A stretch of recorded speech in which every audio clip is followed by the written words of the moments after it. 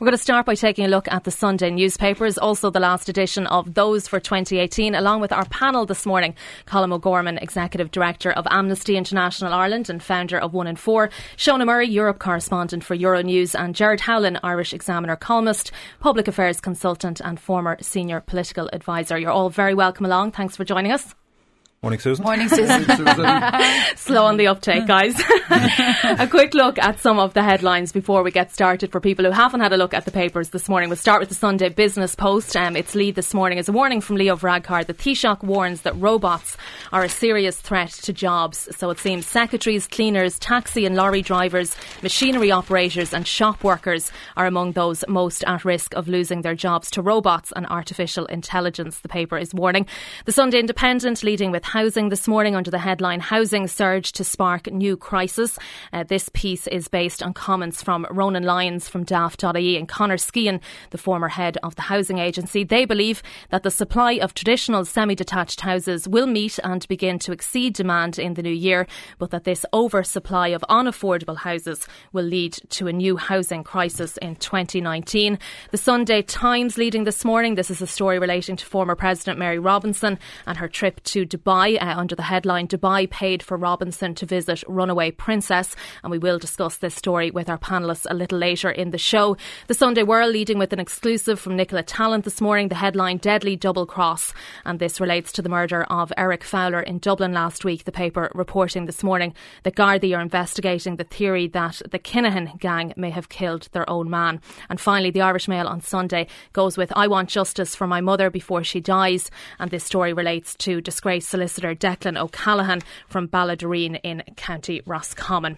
Now, as I mentioned there, it's the last of the Sunday newspapers for 2018, so obviously they're full of lookbacks and reviews of the year, analysis and commentary in all of the papers today. Lots of good reading in the papers, all of them today. All the big stories covered that made the headlines this year, and there was a lot of them. I think it was definitely a very busy year news-wise, but we're going to start with the repeal of the Eighth Amendment, a massive story that made headlines right through the year, started in January and continued for the whole year. Colm, I might start with you on this. You played a central part in this campaign. I'm sure personally for you it had its challenges. A very divisive campaign overall. The win was an emphatic one in the end. When you look back at that now, the campaign and the result, I suppose, what are your feelings on it when you look back on it now as we come to the end of the year? Well, I suppose, first of all, we were blue in the face for about 3 or 4 years trying to convince, in particular the media actually, that this wasn't the kind of divisive, toxic issue that it was being portrayed as. And actually, I don't think the referendum campaign was as toxic or as divisive as was expected. And the result certainly showed that the issue wasn't particularly divisive, particularly if you drill down into what the result tells us. You know, we found out when we did our first major public opinion research on this back in 2015 that there was massive consensus right across all demographics, young, old, urban, rural, and all socioeconomic groups of the need for change, and all age groups, in fact. There wasn't a single demographic that didn't want to see very significant change. People just didn't understand either the Constitution or Irish law. And what you then saw over the 3 years or so that followed on for that was really a really deep uncovering of and revelation of the difficulties. So the Citizens' Assembly, for instance, really drilled down into this, and the coverage of the Citizens' Assembly and the way that they dealt with the issue, I think, really helped to not even firm up people's views, because one of the remarkable things about this referendum was how clear people were about it before the referendum even started. Like the RTE exit poll, when you look at it, it said that 72% of people hadn't changed their position on abortion in 5 years, and that 82% of people knew how they were going to vote before the referendum campaign started and did not change their vote. About 17% of people changed their vote. Now that 17% is significant, but 82% of people knew how they were going to vote before the referendum campaign proper started. People knew how they felt personally. They knew their own personal position, and they were clear about how they were going to vote. And for me, anyways, one of the standout pieces of data from the exit poll was the basis upon which people decided their vote. Do you think that surprised people? So it wasn't to do with the hard cases, it wasn't the fatal fetal abnormalities, the cases of rape, the cases of incest. It was based on a woman's right to choose. 62% of people decided to vote yes on the basis of a woman's right to choose, and the next most popular reason was women's health. So 62% of people decided on the basis of women's right to choose. I think some people were surprised by that. We weren't. The data had been saying for 4 years or more that people's positions were much more developed and advanced than initially than politics understood them to be. But I think the political system actually moved quite a lot over those 4 or 5 years.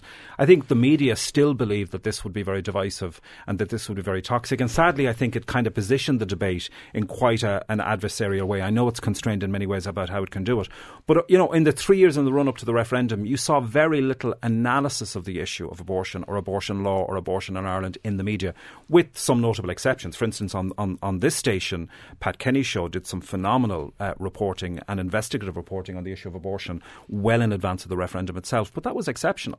What we didn't have was the kind of analysis or deep dive into not just the law, but into the reality of abortion in Ireland, because abortion had been happening in Ireland for a very, very long time, as we know. Sean, I might bring you in here. You would have done a lot of coverage of both the Citizens' Assembly and then the Oireachtas Committee on Abortion, chaired by Senator Catherine Noone.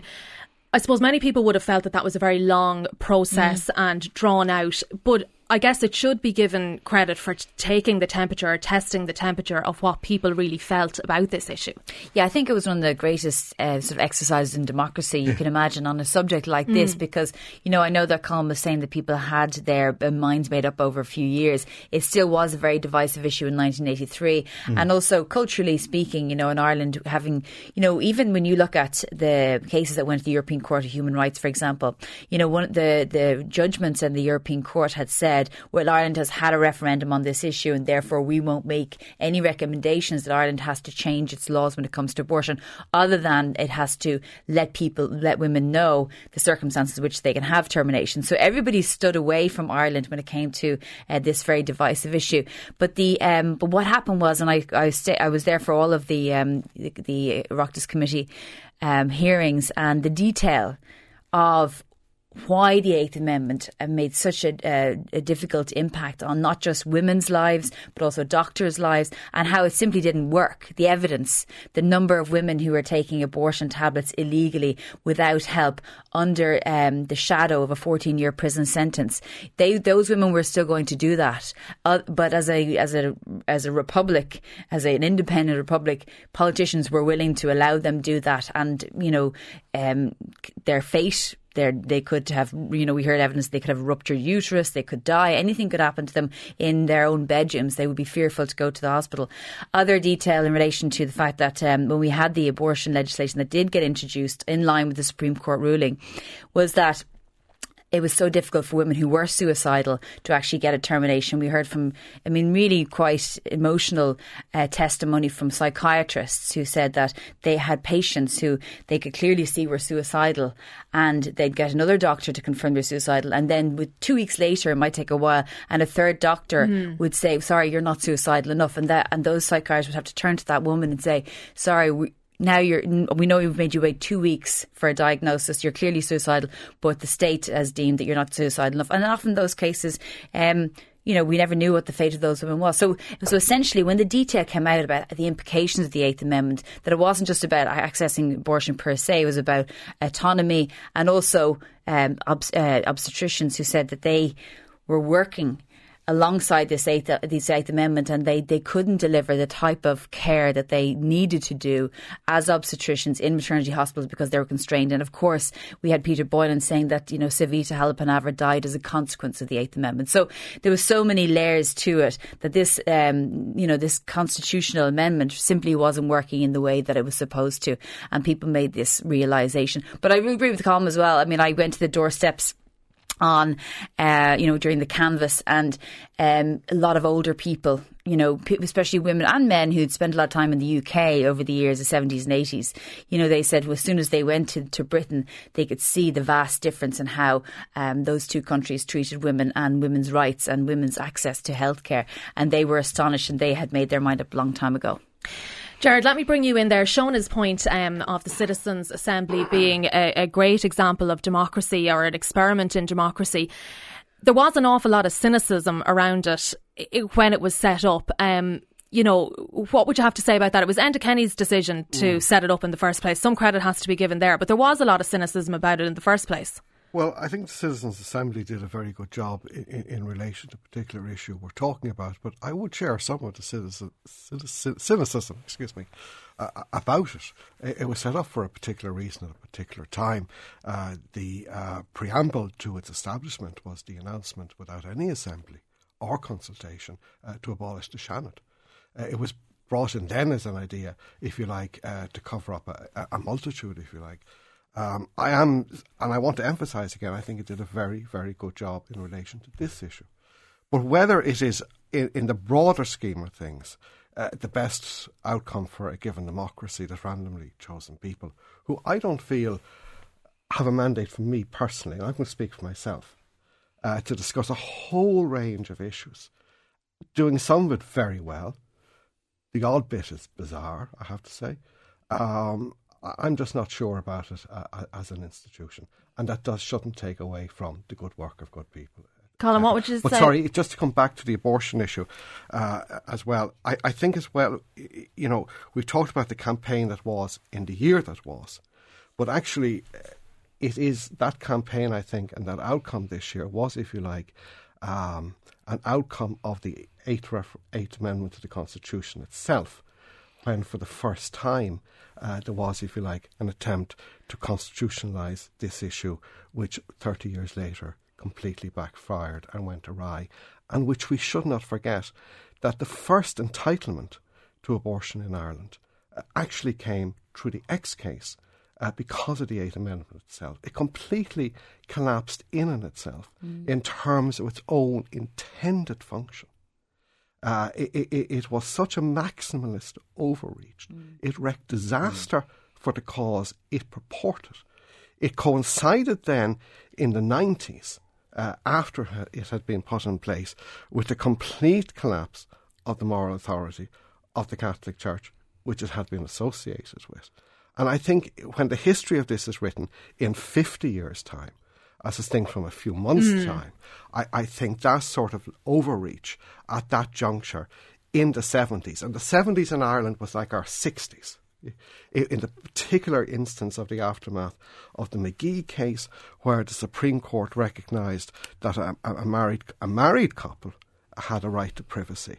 That was the reaction of those people who formulated that campaign in the mid to late 70s, brought it to fruition in the particular political circumstances of 1981-82, where we had three governments in 18 months, extracted promises from Fine Gael and from Fianna Fáil. Garrett subsequently backtracked, as we know, and the rest is history. But remember this, abortion as an entitlement, as distinct from a law that would actually enable it, came out of the Eighth Amendment itself. Colin, we'll bring you in on that point. Yeah, I mean, well, on the Citizens' Assembly, first of all, I mean, I actually do think the Citizens' Assembly did an extraordinary job on this particular issue, and many people were cynical. I mean, we had questions when an announcement was made to establish the Citizens' Assembly to look at this rather than move straight ahead into a referendum. But actually, I think Enda Kenny was incredibly savvy, not just in setting it up, but how he did it, and he deserves huge credit for that. For instance, unlike the Constitutional Convention which preceded it, almost a mirror body that preceded it, there were no politicians in the Citizens' Assembly. So there were 66 citizens in the Constitutional Convention and 33 elected representatives. There were no elected representatives in the Citizens' Assembly. I happened to have a conversation with Enda Kenny at an event not long after it had been announced, and I asked him, why were there no politicians? Actually, they'd better keep them out of it.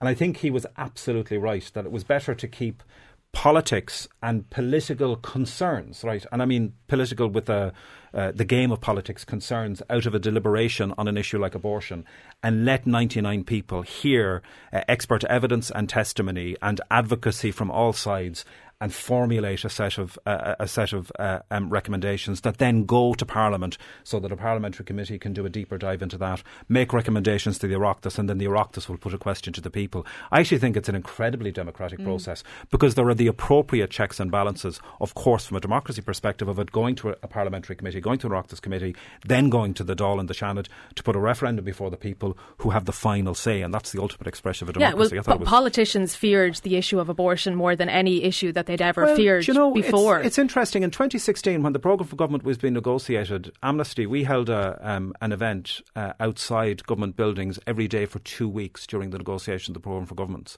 And each day another 10 people join us to signify the 10 women and girls that would have travelled that day to the United Kingdom. And we were saying this has to be in the programme for government. Now, at that point, we were getting pieces written in the papers and some politicians saying this is a niche issue, only a minority of people are concerned about this. What was extraordinary was that on one particular day, we had every single political party bar Fianna Fáil represented at that event. And we had 3 party leaders at it. Now, it got 0 media coverage, but every single political party and 3 party leaders at that event. And at the same time, you had Catherine Zappone, who I think is also is due enormous credit for moving this issue forward, insisting, if she was to be part of a government, that this issue would have to be dealt with. This would have to be dealt with by government. And that led to then the decision on the Citizens' Assembly. So, I actually think politics had started to shift throughout 2015 and then into 2016. That shift wasn't being seen above the line, but there was a significant shift. For instance, a majority of TDs who were elected in the 2016 election were pro-repeal of the 8th Amendment. A majority of TDs. And if you reflect on this, there wasn't a single political party who, as a matter of policy, had the retention of the 8th Amendment or a ban on abortion as a matter of party policy in that Oireachtas, in the Oireachtas that was elected in 2016. Fianna Fáil had a non-position. Fine Gael, it was an issue of conscience, but they were going to move it forward, and other parties had much stronger positions. I also think that the report of the Oireachtas Committee and the Citizens' Assembly allowed politicians like Micheál Martin to say, look, and Micheál Martin's speech I thought was excellent in January last year, because he literally covered all areas, and he made the point on several occasions that the 8th Amendment's not working, but also that regardless of his own personal views about abortion, he had a responsibility as a legislator to ensure that women's safety was protected, and that was the priority.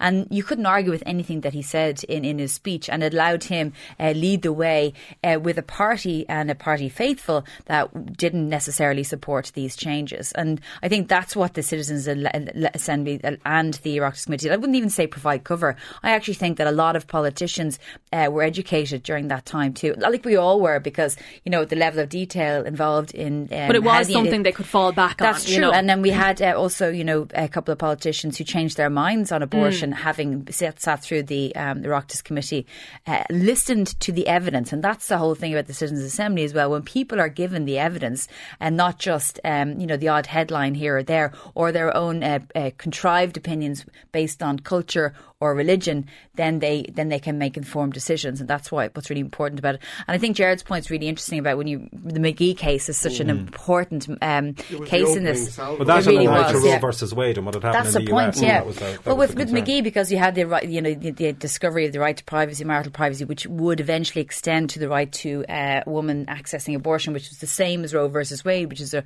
right to privacy case, and pretty much similar cases. And the Norris case ties into the same legal background, if you like. What is the right of people in private? And then, but which is why we ended up with 8th Amendment in the first place, because Roe versus Wade was established. And then you had a lot of the groups, the sort of anti-abortion groups in Ireland, saying, "Well, hold on a minute. In Europe, there's a lot of abortion being legalised in Germany and Amsterdam." And you have in America Roe versus Wade extending the right to privacy to the right to abortion. So therefore, we need to get busy and make sure this is put into the Constitution. But now you look at almost the very much the virulent attempt of getting rid of Roe versus Wade in the United States. Compare that to Ireland now, which is going through this progressive liberal, probably long, awaited progressive liberal course. But in America, there seems to be a real backlash, and you have Judge Kavanaugh, committed to getting rid of Roe versus Wade if given a test case. And if anything happens to Ruth Bader Ginsburg, we could have a third Supreme Court judge appointed, and then you could see the possible end to Roe versus Wade, because those guys will be on the Supreme Court for maybe 10, 20 years. Jared, let me bring you back in on a point there. Seána mentioned in relation to Ireland and changes that we've seen happen or starting to happen, and you mentioned the change in influence of the church there and the contrast, I suppose, in the Pope's visit this year. And it's another story that was a big-ish story during the year and is covered in a lot of the papers today in comparison with the visit of Pope John Paul. What do you think we can take from the way that visit played out this year in Ireland? And can we say that it was a bit of a watershed moment? Has Ireland changed that much the reaction to the Pope's visit? Oh, it has. I mean, I was in the Phoenix Park aged maybe 11-ish in 1979. There was nothing like it before or since. You know, walked, I think I was 3 or 4 in the morning, walking in the dark, crowds of people out of the streets towards the park, bags of sandwiches, famous Pope stools, these little folding things, and all the rest, and the size of the crowd, you know, was apparently 1 million plus. So there was nothing like it before or since. I was in the Croke Park for Pope Francis because I wanted to see it, feel it, and everyone there was full of enthusiasm. But I thought the key thing was that it had gone from being this vast open air crowd that almost couldn't be numbered to a very confined, defined subgroup of our society. And that then became very evident the next day in the Phoenix Park. So they expected 500,000 and they'd have well, 120,000. Allow for the weather, allow for talking up the difficulties of perhaps some older people who felt they'd have to walk too far and all the rest. But however you slice it and dice it, it had become something that was once society-wide, that stood for our society, that was our society, that was absolutely indivisible from, inseparable from our society as a whole. And what I remember about 1979 was the bunting. How did we ever actually manage to produce all that bunting that was strewn from every house and these papal flags? And you walked around the city of Dublin during the Francis visit, and I live near Church Street in Dublin 7, and opposite the Capuchins there was certainly some bunting. I saw a bit of it here and there. Otherwise, it was almost entirely absent. So that thing of the wider society being connected to this was completely gone. Colm, let me bring you in. I spoke to you on the radio just before the Pope was coming to visit, actually. What's your look back on that now, again, as we come to the end of the year? Well, one of my abiding memories of that is losing my voice on the Thursday before he came here and having to go on a dose of steroids so I could keep going over the weekend because I was uncharacteristically, says he sarcastically, talking quite a bit. 1.2 million people went in 1979. A third of the population went to the Phoenix Park. I mean, that's an extraordinary thing. And for me, it's, you know, there's no... The notion of triumphalism around what this visit, you know, the numbers of people who turned out or anything else, to me is just a nonsense. It's a waste of time. But you wanted a responsibility to be taken. Well, I mean, it's worth having a conversation, though, about what it tells us about Ireland and where Ireland is at the moment, where we are at as a people. 1.2 million people turned out then at a time when we didn't have decent roads. We had appalling roads. Like, it would take 4 or 5 hours to get from Wexford to Dublin in 1979 in a car, probably longer. We didn't have decent cars then. Public transport was rubbish. It was much later in the year. I mean, 300,000 young people turned out down in Galway in the lash and rain and were there overnight in paddocks waiting for him to arrive as well. So, you know, the weather thing and the distance and the difficulty, I think that was one part of it. But actually, it was probably much easier to get to the papal mass last year than it was in 1979. The fact that people didn't turn out just is an indication of, I think, as Gerard has said, how there was less appetite for it. I don't think that signals a disrespect for either the faith itself or even for the church, but it does show a disinterest, actually, I think, for the church. And that's a different thing. Yeah. I think the church themselves, and when I say the church, by the way, I mean, that's an awful phrase to use because it can mean a million different things. But the institutional church, so the hierarchy of the church, in particular the Vatican, handled the entire thing ridiculously. It was horrific the way they handled it. I had no particular intention of even being in the country at the time. I was actually meant to be away, but because I couldn't book flights, ended up being here. And then about 3 or 4 weeks before the Pope was due to come, there was this extraordinary statement that came out that said it's not clear whether the Pope will even meet with abuse survivors because he probably won't have time. Now, the notion that he would have done that usual thing of ticking a box and meeting with selected abuse survivors in a room, and then we'd have, you know, breathless reporting afterwards about how he was moved and upset and distressed by it. You were never in favour of that being on the... But I mean, it's a bit of a trope. It's what happens everywhere where a Pope goes. And at this point, you know, decades into the public revelations across the Catholic world of not just the scale of abuse, but the scale of the cover-up and the now proven fact that the Vatican directed that cover-up, that kind of stuff is just dishonest. It's not good enough anymore. So that wouldn't have been good enough.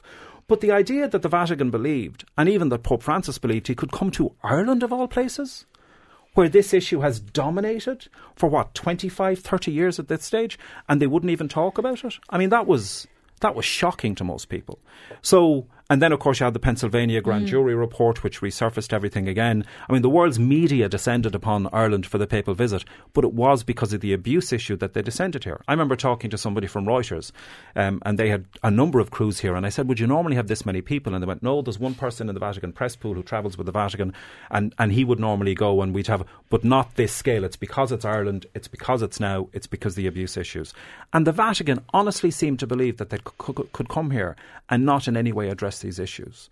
That level of arrogance, because they're not stupid people, but that level of arrogance and the dismissal of this as an issue that needs to be treated seriously was shocking. And again, for all of the words that he said when he was here, Pope Francis, who I admire on a whole range of issues that he speaks on poverty, on refugees, on social inclusion, I think he's excellent. But on this issue, he never once acknowledged the Vatican's responsibility for the cover-up. He talked about the cover-up and said those responsible must be held accountable, but he never said who they were. He never acknowledged the proven fact of the Vatican's responsibility for this. And that frustrates a great many people. And I think people have finally woken up to the fact that the Vatican has now for decades, and actually for centuries, lied about the abuse of children and women and vulnerable adults by clerics, has covered up those crimes, has facilitated and colluded with them, and has acted to protect itself, and it's still doing it. And I think that turned an awful lot of people off, and that moved people from being unquestionably faithful to both dismissive and ultimately, as myself and Jared were saying earlier, disinterested, which I think is a really serious issue for the Church. It's the disinterest, I think, that the Church should be most concerned about. Once they have people shouting about them and at them, they're fine. Sean, a quick word on the Pope. But it's the massive disinterest. I think there's a group of people now who are that are just apathetic to it. They're simply unchurched, and they will not bring their children to church, and it becomes an unstoppable cycle. Yeah, I think, but at the same time, though, people under 40 have had to live through the reports after reports, the revelations, the level of abuse, the Ryan report. That's sort of, I mean, when you read the Ryan report, it's the type of stuff you'd hear about in Abu Ghraib, or you know, the stuff that engaged in by dictators like Saddam Hussein, that level of torture against children, the Magdalen laundries, the mother and baby homes, Tuam, that went all around the world. And that's another reason why, you know, Ireland is such a small country, was known as a very Catholic country, but unfortunately is the epicentre of child abuse. And that's a really awful record to have for the Catholic Church in this country. I thought Leo Varadkar's speech was excellent on that day, and it was very important. You know, he obviously talked about the absence of compassion within the Church, and he was quite harsh. But he talked about the new covenant that the Irish state and the Church would have, which is inclusive. You know, obviously, you know, realising that many people still in this country still are Catholic. But it was important also because he was the first head of state or government to speak after the Pennsylvania report and address the Pope. And that Pennsylvania report again, you know, Cardinal Wuerl, who was implicated in that report for his own cover-up, he was supposed to deliver. He was one of the lead speakers at the Eucharistic Congress until 2 days beforehand. I mean, that man had the audacity to think he was going to speak about family values. Exactly. The central importance in this of the family. country, in this country. And only that he was, you know, basically forced out of it, you know, out of shame, 2 days before cancelled. And he thought that would be a perfectly reasonable, respectful thing to do in this country. And that's actually incredibly annoying. But I think, yeah, you're right, Gerald is right. I mean, people under 40 in my age have lived through 3 decades of serious reports and abuse like you could never imagine in this small country. And so therefore, why would you want to have your family or engage with a church like that? Of course, the Irish visit triggered something else internationally, because in the one night the Pope was here, we had the publication leaking, whatever, of the Archbishop I can't never pronounce the Vigano, thank you, God, letter, who had been the papal nuncio in the United States, who had been a senior official in the Vatican, who had been ousted out of the Vatican and sent to the States to cool his heels, wrote this really, really long letter, but really putting the finger on Cardinal Ted McCarrick in Washington and all that subsequently came. Two quick things about that, first of all. I mean, that's part of an ideological battle that's going within the Church now, where he represents ultra-conservatism within the Church and sees Francis as a threat to that. So there's that Presbyterian. On the papal visit, two quick things. I mean, my abiding memory of the papal visit was being in Parnell Square at the same time as the papal mass, where we held not a protest but an event that brought people together where people could stand for something that they felt it was important to stand for. We stood for truth, we stood for justice, we stood for love, but 15,000 people turned out despite all of the warnings about not being able to get into the city. And the thing I will never forget is we walked silently at the end of the event from Parnell Square to the site of the old Magdalen Laundry on Sean McDermott Street, a site Francis had driven by the day before. Yeah. And like John Paul knowing before what him, that was as well. Exactly, like John Paul before him, who drove by that building because that operated until 1996. When John Paul II drove by there in 1979, the women and girls who were being detained in there weren't allowed out to see him pass by. So we walked there because we were determined to remember that. And we asked people to walk in silence, not in any sense of grief, but to walk in silence to assert our solidarity with and a determination that this wouldn't be forgotten. And I remember walking down at the head of that down O'Connell Street with thousands of people behind us, walking around the corner where there's a hotel just on the corner where the old Irish Aid offices used to be, and I heard a woman putting a spoon down in a saucer. That was the quality of the silence that people walked in. It was incredibly powerful.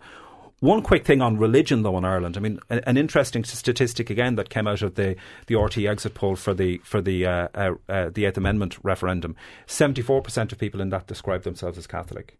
People's commitments to a set of values, whether it's cultural or felt or whatever else, that's still significant, and I don't think we should ever dismiss that. So the institutions of the church people seem to be disinterested in, but actually a commitment to a sense of values, our shared values, that's still very important to Irish people. And remember, those are also the people who voted by a 2/3 majority to repeal the Eighth Amendment, by a similar majority to insert the provision on same-sex marriage in the Constitution. There's not a conflict between those two things. But it just proves that the Catholic Church and those sort of, I suppose some of the other churches, they're not reflecting the word of Jesus, of the message of Christianity, of supporting women, of supporting minorities, of supporting the poor, of having compassion. None of those things, none of what we've seen from the Catholic Church in its defence of abuse, people who abusers, priests who abuse, their massive wealth, all of that doesn't reflect what Christianity is supposed to be about, or the message of Jesus. So of course people are still interested in those values, but they don't get them from the Catholic Church. Now, you're going to kill me for doing this, but I have to say one more thing. One more thing on the abortion legislation. The legislation is passed. That's tremendous. We believe that legislation will have to be revisited next year because there are serious flaws in the legislation. Well, Ellen Coyne and Ivana Bacik are coming in the next hour, so we'll talk more about Repeal the Eighth, the campaign, and indeed what's to come in 2019. Now, another story that is featured in a lot of the papers today is this mysterious visit by the former President of Ireland, Mary Robinson, to Dubai. Shona, this story's emerged over the past few days. I'm conscious it's that time of year when people have been in a bit of a Christmas slump and haven't been paying too much attention to it, and they might be easing themselves back into what's going on in the world today. Will you explain to us exactly what has happened here? So Mary Robinson's coming under quite a bit of pressure and condemnation from international lawyers and human rights groups across the world for her involvement in the case of a young woman, Sheikh Latifah Al Maktoum. She's the daughter of the ruler of Dubai, Mohammed bin Rashid Al Maktoum. She tried to escape last February away from Dubai. She was trying to get to America to claim asylum. She said she'd been held there against her will by her family. It's not the first time she tried to escape. Her boat was intercepted by the Indian government, the Indian Coast Guard, and she was returned back, and nobody had seen sight nor sound of her. I remember at the time, actually, I was in Saudi Arabia actually when this was happening, and all over Twitter were people trying to find out her fate because the boat had been intercepted. Now, there are many human rights groups, including Human Rights Watch, and another group detained in Dubai, which specialises in people incarcerated against their will in Dubai, who have come to her aid and have been supporting her, saying the family have kept her there under duress, and people don't know about her mental state or her physical health, as in, has she been tortured, is she being abused?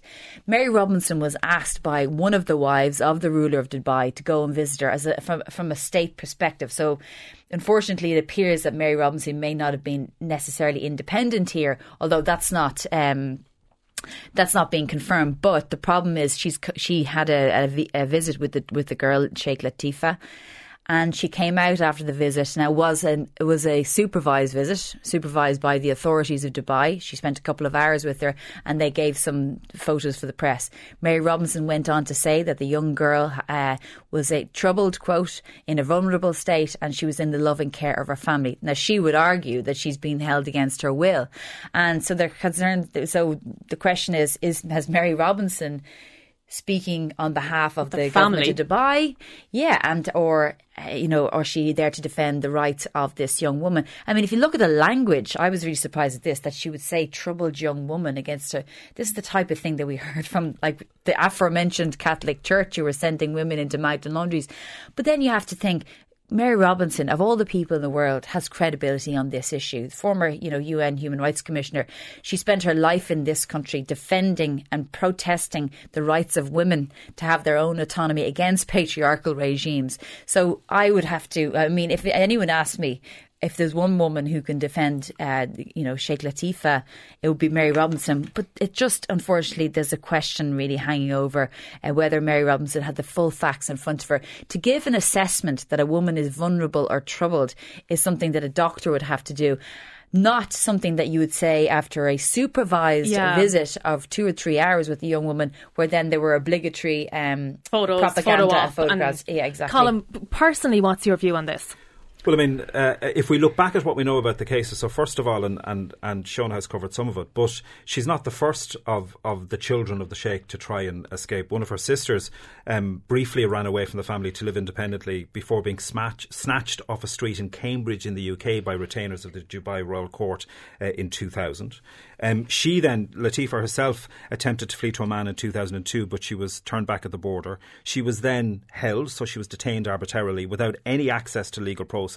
She was tortured, and she was only released until about 3 years later. So 3 years during which she was detained, she had been tortured for simply trying to escape, and her movements were very tightly restricted even after she was released in 2005. So this latest attempt to escape follows on from that. And what do we know about her capture? As Shona just said, it was the Indian Coast Guard who intercepted the ship. Commandos boarded the ship. Weapons and tear gas were used. All of the crew who didn't resist the ship being boarded were handcuffed and beaten, some of them unconscious. The captain was beaten unconscious and left in a pool of his own blood. The ship was then handed over to the Emirates authorities, and they were all handed over to Emirates authorities. The crew, the captain and others were detained for a number of for some period before being finally released. And this intervention by Mary Robinson is the first that we've heard of Latifah since then. Look, we have to assess this case based on everything that we know. And a lunch with anybody, I don't care who they are, a simple lunch with anybody does not dismiss the very grave concerns that surround this case and this young woman and her human rights. Now, I saw that her lawyers have called today for a proper inspection and visit by appropriate experts, both human rights experts, also medical experts, to assess her condition and the conditions in which she's either being held or cared for, depending on who you believe. And that would seem to be an appropriate way forward. But look, a lunch with anybody doesn't dismiss the very grave concerns that exist around how this young woman has been treated. So from a human rights perspective, was it a mistake? Was the visit a mistake? I'm not going to get caught up in the sideshow of the visit. I think Mary Robinson is probably best placed to explain that herself. As Shona just said, she's somebody of a very considerable reputation, and I think she can speak to that herself and defend her reasons to going herself. I don't know what her reasons for going. I don't understand what her reasons for going might be, but that's for her to speak to. What I do know is, well, she has issued a statement and said that she was asked to go, and she's done a BBC, and she said she won't say any more beyond all of that. And her assessment was her assessment, and not simply a judgment. She's given her assessment to Michelle Bachelet, who's the current UN Commissioner for Human Rights, who has said that they're still gathering facts and don't know enough to comment on. And also, you have to remember, even if this woman has got issues, troubled or vulnerable, she's still entitled to leave a country to access healthcare or whatever in another country, or request asylum. It's perfectly legal. Everybody's entitled under international law to request asylum. And she did request asylum at the time. As she was being dragged off the boat, she was screaming that she was seeking political asylum. And the Indian authorities should have granted her that. Instead, they handed back over to the Emirates authorities. And she wasn't seen until just this last weekend. Gerard, what do you make of it? Mary Robinson has been described as a willing pawn in all of this. She's denied that. Could she be an unwilling pawn in this? I don't think she's an unwilling pawn. I think she's a naive pawn. I listened to her interview on the BBC. I read a statement. She's gotten it wrong. She's gotten it fundamentally, profoundly wrong. And listening to the interview, I listened to a lady, it's I think 1987 since she left Shannon Aaron, since she was in a deliberative assembly, and clearly has lost how would you put it, the facility that comes with being regularly put to the question. She didn't like being questioned, was the impression I got as a listener to that interview. The tone of it, more than anything else, was quite telling. There's a report in one paper today that suggests that her visit to Dubai was paid for by the Dubai royal family. It's a small thing, and Mary Robinson is an indelibly decent person, but that also was a mistake in terms of our own credibility. But before we lose the run of ourselves, we should remember that unfortunately, because we have very, very long delayed mental health legislation in this country, something similar could actually happen to an adult person here. People with mental health difficulties actually don't have the full necessary agency for themselves and their own decision making. So somebody who is an adult could actually be kept in a mental institution here without really good safeguards, because what we've promised to do 3 or 4 years later still has not been put into place. That's a sidebar issue. But if you go to the United Arab Emirates, and I was there once, very good time, very pleasant, a nice hotel, lovely weather, and then you realise there's a whole huge group of people who are largely from the Indian subcontinent and other places, and where they live and how they live is radically different to the experience you've been having for the last few days. It is quite shocking. It has an appalling record, like apart from this story, but in general. Yeah, I mean, that I suppose Dubai does, and that part of the world tends to. So, I mean, and particularly when it comes to women, and this is just sort of a typical case. We see it in nearby Saudi Arabia. We see it in a lot of those parts of the world.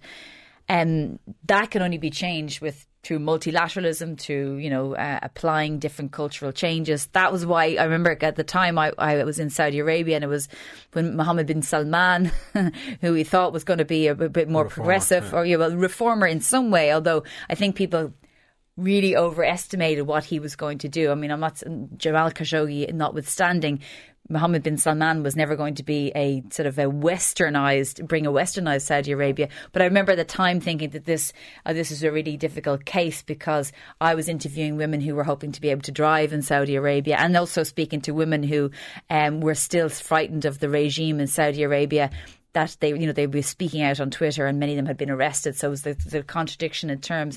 So it's just a really sad case. Mary Robinson isn't a person who is in any way naive. She's been working at the United Nations for so long. After UN Commission for Human Rights, she was working in the Great Lakes in the Democratic Republic of Congo, where a woman is raped every hour, pretty much. So this is not a woman who doesn't know the full panoply of how human rights abuses occur around the world. But do you think she definitely has more questions to answer, though, in relation to this? Would you agree with that, Colin?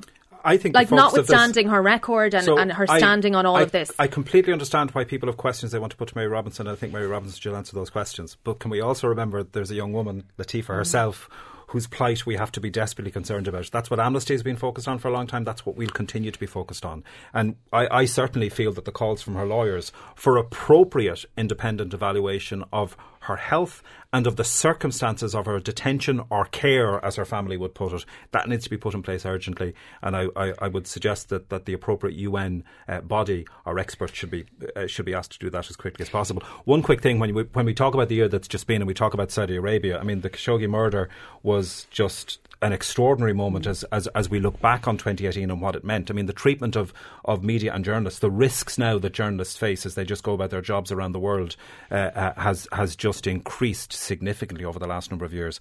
That murder is a really good example of that. One of the things to reflect on that, though, when we look at Saudi and Mohammed bin Salman and how he was viewed as a possible reformer, you know, the fact that he reformed laws that would allow women to drive for the first time. What happened just before those laws were finally introduced or immediately afterwards? Most of the women who campaigned for the right to drive were arrested, are still being held and were tortured. Now, the world has been silent on that. And I think that says something about it, even in a year when we're saying that women's rights and the voices of women matter, that actually we're not talking about those women in Saudi Arabia at all, that we're not looking to hold that government to account for how it's treating those women in any way. There's zero attention, zero concern on what's happening. Well, it's an overall problem with the UN system and the multilateral system. The fact that you have people like now Donald Trump, prior to him, you know, George Bush, who decided that the UN doesn't matter and undermines the strength of having conversations with countries like Saudi Arabia and Dubai and our own country, and saying, well, hold on a minute, we have an international standard with which we hope that you could live up to. When Khashoggi was killed, and it's obviously very apparent that MBS, Mohammed bin Salman, is responsible for that. You hear Donald Trump saying, well, look, hold on a minute, we're not going to even really condemn this because we have a big arms deal with... Yeah. And any functioning... The only country really that's defending these issues is countries like Canada. Without a functioning UN and a functioning system where the international rules-based order is protected, then these sort of things are going to happen, and Saudi Arabia will get away with whatever it needs to do. But if we look at the focus of media attention, the lack of focus of media attention on women in Saudi Arabia post that ban, I think post the lifting of the driving ban is a concern. And on the issue, allowed him to arrest, torture and detain those women, and they are still in prison in Saudi Arabia. And on the issue of media attention, I think one of the big stories of the year is Facebook. And something called algorithms, which I'm still not sure really what they are, but clearly they're extremely important. And media attention, the way it can be caused and driven and essentially paid for by the very regimes that, should be getting media attention because of X, Y and Z. But actually, as we now see, social media, driving so-called traditional media, has had huge impact, bought and paid for in very, very nefarious ways. Now, let's look ahead to 2019, excuse me, for the last few minutes of our panel. All the papers actually are rubbing their crystal balls for the year ahead. Lots of good pieces. Hugh O'Connell is looking at the political year ahead in the Sunday Business Post. Ian Guider has a good piece on what happens next. Gerard, what's your big prediction for 2019, or what story do you think we'll be talking about throughout the year? Well, we're certainly going to be talking about Brexit. We're certainly going to be talking about Trump. And in a different way, I think we may be talking about something else here in Ireland. So we have local and European elections in May. And if there's a hard Brexit, or indeed if there's a Brexit of any sort, I think there will be economic consequences. And if there are economic consequences, there will be political consequences. And there's been a narrative over the last 2 years or so about the strengthening and the regathering of the centre in Irish politics.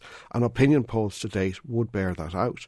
But if there is an economic shock, or even a downturn, and if people are stressed again, don't be sure that regathering to the centre will continue. Because one of the things Colin said earlier was about a new generation of politicians and so forth.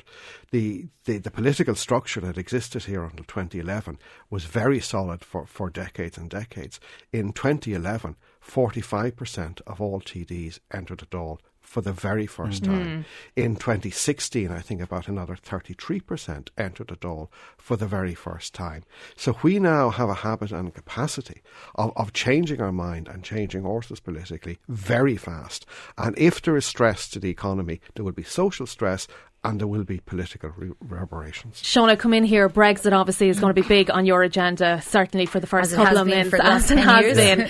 We did all get a bit of a Christmas ceasefire, which I think everyone needed. Will Theresa May be British Prime Minister halfway through the year, do you reckon? That's an interesting question. That's an interesting question. I think that the path of least resistance from a Brussels perspective is a second referendum. Okay.